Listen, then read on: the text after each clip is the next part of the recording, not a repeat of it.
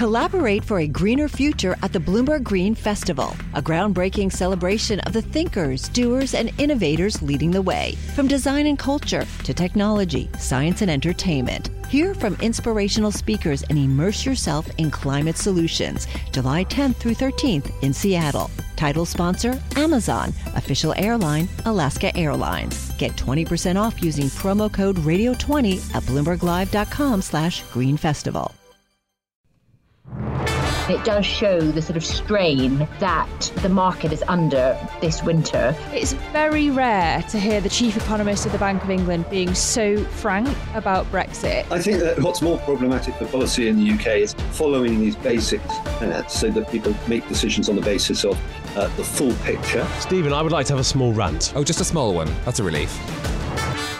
You're listening to Bloomberg UK Politics. I'm Ewan Potts. I'm Lizzie Burden. And I'm Stephen Carroll. Welcome to the show. Today feels like one of those days after spending 4 hours this morning talking about the market reaction to a very big story in the financial markets, where when I looked outside the window I was sort of expecting like horror film-esque scenes of people screaming through the streets of the city. But the Netflix dramatised version of what's been happening in the financial markets, not in fact bothering most people, I think, in the world. And it's really just all in my head, which is yet another turn of this story. People are just out buying coffee, sitting around, having chats. Living their lives. Like the world's going on. It's strange. Okay, in a nutshell, the big banking story that we're talking about is UBS taking over Credit Suisse. Billions in central bank and government support. That's after we saw this huge drop in Credit Suisse's shares last week. This is potentially the closest we've been to a crisis since 2008. There's been lots of stories around, lots of kind of issues around Credit Suisse for a while. It's Switzerland's second largest lender. It's been having years of corporate scandals, infighting, misplaced investments, and then that all led to a sudden loss of confidence in the bank. Massive outflows, people pulling all their money out of the bank. But it is one of what's known as a globally systemically important bank, a GSIB, which is a handy term for you to bandy about in your conversations with friends at the weekend. What I don't suggest you doing is looking up the definition of it, which is what I just did. And the list of 5 categories that you have to compile to make a GSIB involves such catchy terms as cross-jurisdictional activity and interconnectedness. Oh, Stephen, you're sending me asleep. I was going to say, let's not get into that, but it sounds like we already have. Now, we've all been glued to this story for the last few days. It raises so many questions about bank bailouts, whether any other banks could fail in this way, and what might be next, given a year of rising interest rates around the world. Remember that the global financial crisis was arguably the point at which Britain's stagnating living standards actually began. The Revolution Foundation have a report out today. Resolution, I think. Resolution. The Revolution Foundation would be quite a big change. That could be yours, your think tank, Ewan. Well, they have a report out showing that Britain's wages at a standstill have led to the average worker being £11,000 poorer over the last 15 years. So this does all have wider financial implications. Yeah, if they're not talking about it in Westminster yet, I'm pretty sure they will be later in the week. We've got a Bank of England decision on Thursday. We're expecting the bank to raise rates by 25 basis points to 4.25%, but this really muddies the waters. And tomorrow you've got MPs on the Treasury Select Committee quizzing the Chancellor Jeremy Hunt about the budget. I wonder whether the issue of bank stability is going to come up, because I was speaking to Pat McFadden, the Shadow Chief Secretary to the Treasury from Labour, before the budget, and the way he put it is he's worried that there are other unexploded bombs after Silicon Valley Bank's collapse. And then over the weekend, of course, now we've had Credit Suisse. And let's not forget, of course, there are some 10,000 people working for Credit Suisse and UBS in London as well. So there's lots of people who are worried about their jobs this morning after the deal over the weekend. Lord Turner in the Times, former head of the UK financial regulator, saying that he's confident we won't see a rerun of the banking crisis. But, and Stephen, we were talking to people about this all morning on Bloomberg Radio, about the unknown unknowns in the banking sector, especially around Credit Suisse. Does it mean for the Edinburgh reforms that they're going in the wrong direction, that actually what they need is more regulation rather than deregulation? Yeah, and the key question, of course, for the Bank of England and for central banks around the world is how far do they prioritise financial stability and, the stability of the financial system as opposed to their fight against inflation. And I think we're yet to sort of see quite where that balance works out. And we've got a key decision, obviously, coming later this week. Okay, well, that's a story that the financial markets really care about, but let's turn to one that they don't really care about, but certainly people in the world of politics do. This is Rishi Sunak keeping a close eye on his predecessor this week. Boris Johnson's televised appearance in front of the Privileges Committee on Wednesday is sure to grab plenty of attention and risks derailing the Prime Minister's agenda. Well, the dossier drawn up by lawyers setting out his side of the Partygate story is expected to be made public later today. But what were the forces that made Boris Johnson's electoral message so irresistible at the last election? Well, joining us now is Matthew Goodwin, Professor of Politics at the University of Kent. Matthew's new book, Values, Voice and Virtue, The New British Politics, is out later this month. Now, Matthew, looking back at the 2019 election, people were sick of the EU debate. They wanted to get Brexit done, to borrow a phrase, and Labour had a very unpopular leader. But you argue that there were wider forces at work, don't you? Yeah, absolutely, and it's great to be with you. Basically, what I'm trying to do in the book is to say, look, we've had 10 years of unprecedented political volatility in the UK. I spend a lot of my time talking to firms in the city about it, and what I'm arguing in this book is, essentially that is not just about the referendum. It's not just about social media. We've had a real undercurrent of division in this country building really for the last 40 years, which what I'm arguing centers on the way in which the people who are now dominating politics, who are dominating many other institutions in society, no longer really reflect the values of a large chunk of the country. And we're not out of the woods by any means. I think we're in a sort of brief pause. But there are lots of voters out there who simply look at these institutions and no longer feel that they're represented or even respected. Well, do you think with his sleeves rolled up, Keir Starmer, quote unquote, gets it? I was running focus groups in the Red Wall 2 weeks ago, and I can tell you of the 12 people around the table, 3 of them had never heard of Keir Starmer, right? So sometimes we overestimate how much we're watching politics when other people are not necessarily following it as closely as we are. Look, on current projections, again, I talk a lot about this in the city. Labour needs to be 12.5 points ahead to win a majority. As of this morning, they're averaging a 17-point lead. The collapse of the SNP in Scotland makes things easier for Starmer and Labour. But they've still got some big problems. We've got about a third of the electorate currently undecided about who they're going to vote for. Rishi Sunak's beginning to make some headway, and he's hoping, in fact, I know he's hoping, some of his people have told me this, that by the end of the year, inflation is down, interest rates are down, and he's able to try and convince the country that we're over the worst and not to take a punt on Keir Starmer. But this has nonetheless been a remarkable turnaround for Labour, something which in the book I argue reflects the beginning of a new revolution in British politics. Lots of young people, lots of middle-class professionals, lots of minority voters turning to Labour in numbers we've never seen before in British politics. And did Rishi tell you as well that when inflation's down, that's the moment he's going to do the tax cuts? Listen, were I a betting man, I am a betting man. I put my cards on the table. Here's what's going to happen. I think as we go into early 24, Rishi Sunak and Jeremy Hunt are going to deploy the 2015 narrative, right? Which is, we're over the worst, we're coming around the corner, don't let Labour ruin it. What I suspect Keir Starmer will say in reply is what I call the Ronald Reagan question. Remember, 1980, one of the greatest campaign lines of all time. Reagan stared down the camera, looked at voters and said, "Are you better off than you were 4 years ago?" A simple question, to the point, demolished Jimmy Carter, began the 1980s realignment. That's what Starmer's going to say. And he's also going to be talking a bit more about crime, about accepting Brexit to try and hold down that red wall and stop it from staying with the Conservatives. So the next election, 24, in the UK and the US, is going to be a vintage year for political nerds. You heard it here first. Oh, exciting. But yeah, political nerds rejoice. What does that greater involvement of more young people, for example, mean in terms of policy priorities, though? Are we going to see, politicians like Keir Starmer and Rishi Sunak embarrassing themselves trying to get down with the kids on TikTok? Well, perhaps not on TikTok, but, on social media.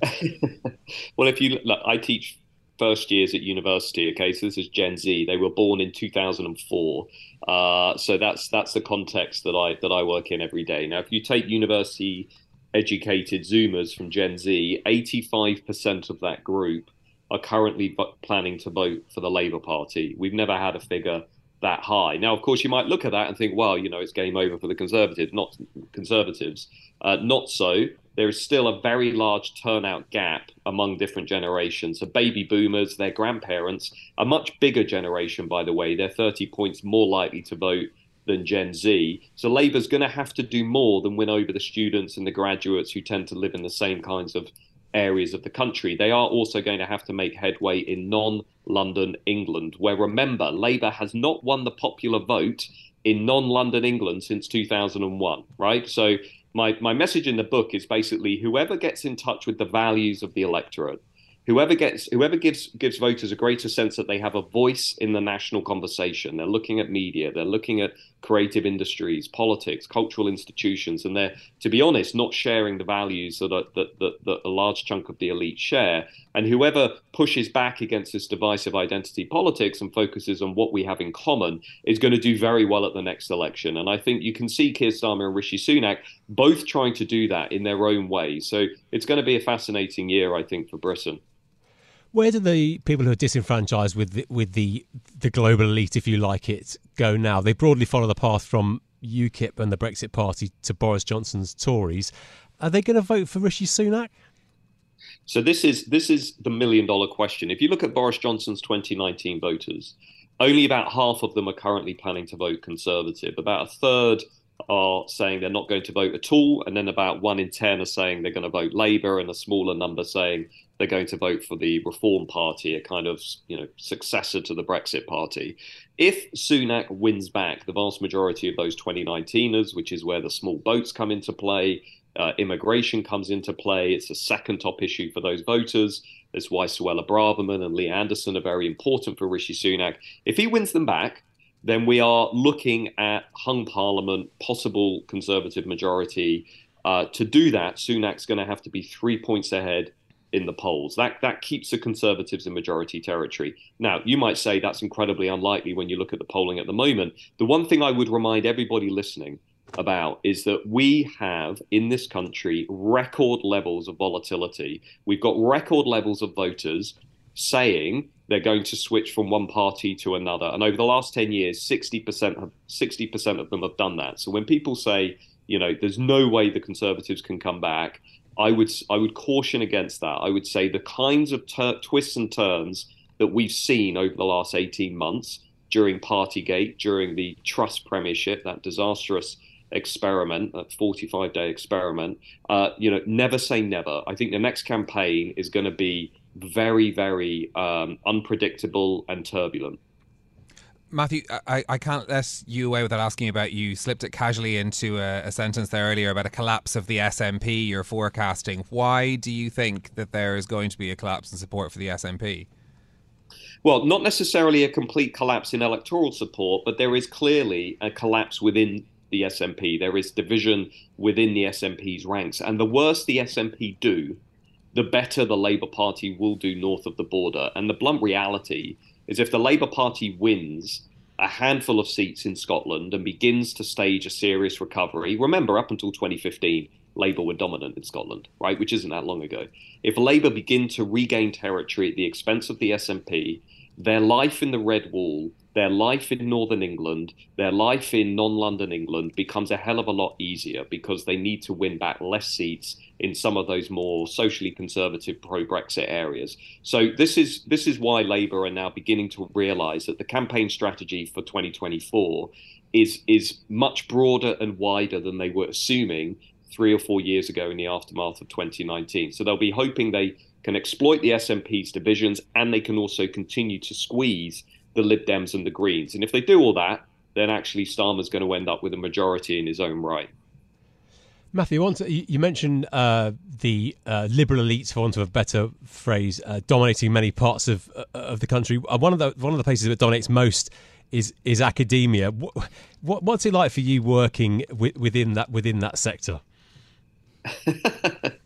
I think you had just said that you're part of the tofu-eating wokerati. Yeah, look, I mean, I consider myself to be, fairly average in how I see the world. I'm like many voters out there. I'm probably, on a personal level, I want to reform the economy in a number of ways, and I probably think that, overall, I'm moderate conservative when it comes to, culture, identity, and history, and that's basically where where your average voter is. Now, in the institutions, in the universities, of course, it's very different. About 80% of academics lean very strongly to the left. And one of the things I've been campaigning on ever since I've seen my friends be really harassed and discriminated against, people like Kathleen Stock at Sussex, people like Jordan Peterson at Cambridge. I've given evidence to the government's Higher Education Freedom of Speech Bill, because I think we've now sadly come to a point where actually we are going to need to step in to ensure that students are exposed to a wide range of ideas when they go to university, and that political minorities, whether they're gender critical feminists, whether they're conservative historians, whatever, those who challenge the dominant orthodoxy do not lose their jobs and are not sacked and are not harassed because they hold different beliefs to everybody else. I think that's a reasonable place to be. It's a reasonable position. And that's partly what I talk about in this book, which is a sort of, the loss of voice for a large number of people out there in society who, and just here's the basic problem we have. The institutions are dominated by elite graduates from elite institutions. And so as they've moved left on cultural questions, they've taken the institutions with them. And I'm worried about that. I think we need to work much harder at ensuring the institutions represent and reflect the wider range of views in society. And if we do that, we'll be in a much better place. All right, Matthew Goodwin, Professor of Politics at the University of Kent. Thanks for being with us. And you can get Matthew's new book, Values, Voice and Virtue, later this month. Now, on Wednesday of this week, MPs will get the chance to vote on elements of the Windsor Framework, that EU-UK deal on trade rules for Northern Ireland. This, as the region's Democratic Unionist Party is continuing to deliberate on its official response to the agreement, with some prominent party members already coming out against it. Well, our Dublin Bureau Chief, Morwenna Coniam, joins us now for more. Morwenna, we had reports over the weekend that the DUP would vote against the Windsor Framework this week. What do we know about where the party stands on the agreement at this stage? Yes, so we have had reports over the weekend, as you said, that the DUP will vote against it. That is from a source that was reported in the Sunday Telegraph, in fact. And today we're seeing that Ian Paisley saying that he would be voting against it, and he says that his colleagues will join him. It is important to remember that, he doesn't speak for the whole party, that, Jeffrey Donaldson, the leader, hasn't said this himself. So we are still waiting to see. But a recent survey did show that over 70% of DUP supporters, disapproved of the Windsor Framework. So it doesn't seem that it's being received very positively, but we won't really know until Wednesday. Morwenna, what's the DUP's beef with the agreement? So they say that it doesn't address some of the fundamental concerns that it had with the protocol in the first place. That's particularly the trading relationship with the UK. They do want more clarity on quite a few points. So things like the green lanes and red lanes, which distinguish between goods which are destined for Northern Ireland versus the EU. They want more clarity on that. They've got some of the lawyers who are looking at the policies proposed. They're also concerned about the so-called Stormont break, which effectively allows lawmakers in Northern Ireland to have a say on whether new EU laws are applied to Northern Ireland.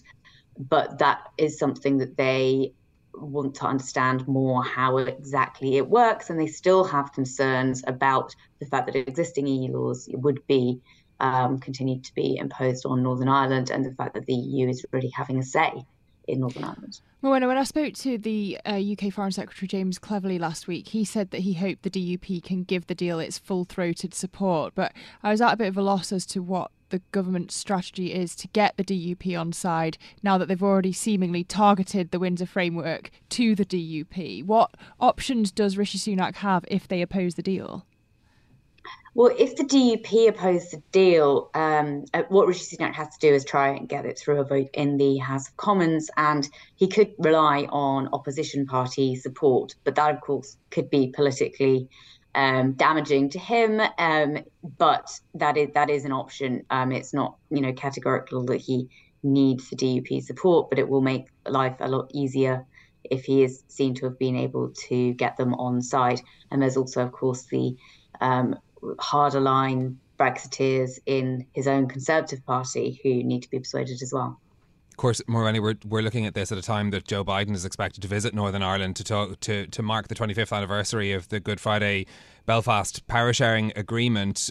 What are the consequences if the DUP doesn't sign up to this? Well, I think it has been hoped that the DUP will have rejoined the Stormont Assembly by the time of the proposed visit. That would certainly make it a lot easier for parties on all sides to celebrate the legacy of the Good Friday Agreement, which is, of course, what established the power sharing institutions for Northern Ireland's devolved government in the first place. They haven't been fully functioning for over a year now, and that is because the DUP refused to effectively nominate their person for one of the top positions due to their opposition to the Northern Irish Protocol. So it's not seen as being a particularly great advert for how successful the Good Friday Agreement has been in terms of the institutions it set up, if it isn't currently sitting. But there hasn't been a direct suggestion, I don't think, that Biden wouldn't visit if it's not resolved. And of course, even if the DUP accepts the Windsor framework, we're looking at next month now, so there's no guarantee at all that things will be resolved politically by the time of the Good Friday Agreement, even if they do decide to support the Windsor framework. So we may well yet see you in Belfast then, Morwenna. Thanks for joining us. That's our Dublin Bureau Chief, Morwenna Coniam. Now, in the coming weeks, the government is set to announce a raft of environmental policies. The measures, apparently internally dubbed as Green Day, come in response to President Biden's massive package of subsidies for green technologies. Now, Bloomberg opinion columnist Lara Williams has been writing on this, and she joins us now on the show. Lara, thanks for joining us. You point out in your piece that you wrote about this that this is focused very much on carbon capture, usage and storage, but there's another element of this puzzle that you think that we should be focused on for the UK government. Tell us a bit more about that. Yes. So a consensus is forming that we're going to need carbon dioxide removal in order to reach net zero. So in the UK, by 2050, 19% of our emissions abatement is going to come from a combination of carbon capture, which is what the UK is funding with this £20 billion, and carbon removal. But they are different. So think of carbon capture as neutral emissions. So in this instance, it's only referring to capturing carbon dioxide at the source, so like in a power plant or factory, and then you'll store it underground. Now, it will be very useful as an emissions reduction method for hard to abate sectors like heavy industry. In a net zero electricity grid, we'll probably have to use natural gas with carbon capture and storage. But I think it's important to remember we can't obviously use it as an excuse to slow down the transition away from fossil fuels. But it is different to carbon removal. And so carbon dioxide removal is about drawing down historical emissions, either with things like, nature-based technologies like reforestation or new technologies like direct air capture. And this will really be a tool for the future to sort of, we've already put up a lot of carbon dioxide into the atmosphere, and carbon dioxide removal will sort of give us a chance to sweep up the damage that we've done. But a lot of the approaches are still in the early development stages, and they need a lot more investment. And so it is a little bit disappointing that the government isn't looking ahead. It's got a target to deploy what they refer to as greenhouse gas removals technologies. But none of this money is for that. And that's disappointing. So 20 billion going into carbon capture. How much does carbon removal need to be able to accelerate that sort of investment that you're talking about? Is it a comparable industry in development, I wonder? Is it the sort of thing that, is perhaps not as far along in development and might need more seed funding at this stage? Yes, it definitely needs more regulatory support, and it needs a lot more investment. And so in the UK, we have, a really good like science and research output. We're like, we're definitely in like the top 5 in the world for that. We punch above our weight. What we're really bad at is taking it from research to commercialization. So, you look at like environmental patents related to environmental technologies, and we're pretty low. And so more funding to help fill that gap and get the research done into carbon removal technology through and make it commercial and help build that industry. I think that's really important, and we are in a good position. We could be competitive on that with people like the US. But right now we're lacking in the sort of funding and regulatory support. Now, the green subsidies are becoming enormously competitive. The US is pumping loads of money into this.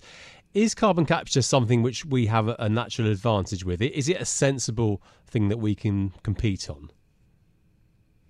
Yes, we're geologically blessed with large caverns which we have, emptied of oil and gas that we can store carbon dioxide in. And so we have a really good advantage here, and I think it is sensible to put money into it. And, there's even the option in the future to sell our carbon dioxide storage space to other countries in Europe who will also need to store carbon dioxide. So it is a sensible investment. I think lots of people are really happy because there's been years of lobbying to get this sort of funding in place for carbon capture and storage. But I would just like the government to look a bit further ahead towards the tools of the future. Okay, Bloomberg opinion columnist Lara Williams, thank you so much for joining us on what is an absolutely fascinating subject that we're sure to come back to again in the future. Well, that is it from us for today. If you like the programme, don't forget to subscribe and give it 5 stars so that other people can find it on Apple Podcasts, Spotify or wherever you listen. This episode was produced by James Woolcock, and Mariful Hussain was our audio engineer. I'm Ewan Potts. I'm Lizzie Burden. And I'm Stephen Carroll. We'll be back with more tomorrow. This is Bloomberg. Bloomberg UK Politics. Listen weekdays at noon on DAB Digital Radio in London.